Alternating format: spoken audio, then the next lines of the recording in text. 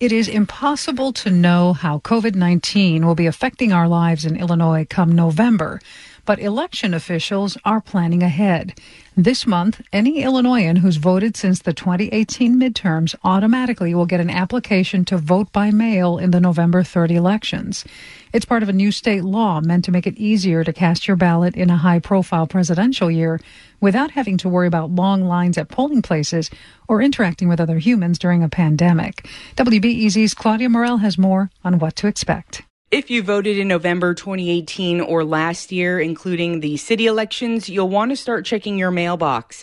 Election officials in Chicago alone are expected to send out approximately 1 million letters to voters by the end of this month. We're going to have a supersized usage of vote by mail. Jim Allen is the spokesman for the Chicago Board of Election Commissioners. He says the first round of mailings will confirm you are registered to vote and will explain how you can request a vote-by-mail ballot. If you are one of 105,000 people in Chicago who have already requested one, you'll get a confirmation letter detailing what to expect.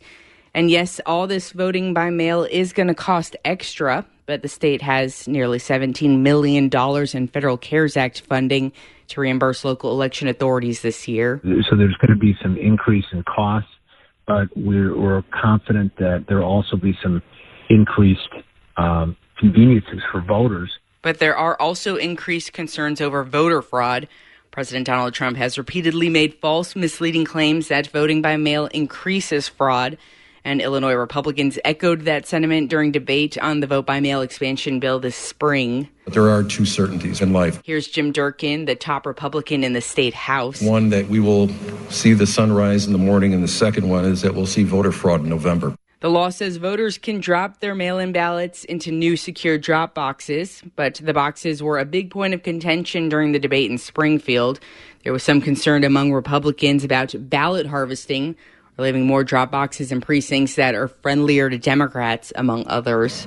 How are you not going to get people confused by counterfeit boxes? Because you know they'll happen. And what if the box just simply disappears? And we know that there has been voter fraud in our state, long-standing, years and years of voter fraud. To address those concerns, Allen says Chicago election officials will check mail-in ballots against poll book signatures to make sure people can't vote by mail and vote in person later. And he says they're also creating more ways for you to keep tabs on your ballot. One of the things we're seeking with our mail-out applications and with our online applications are phone numbers and email addresses so that we can contact people immediately and not through the mail if there's any kind of issue with their ballot. The new tracking system will launch in late September, the same time the mail-in ballots will go out to voters.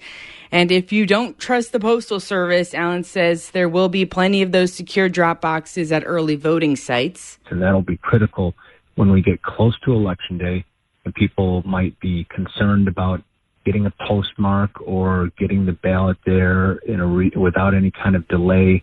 Because Allen says he has bigger concerns than fraud, like voters not being notified when they filled out an application wrong or if their mail-in ballot doesn't even arrive. And even if all goes well, there's no guarantee Illinois will make expanded vote-by-mail permanent. The state law sunsets after the election.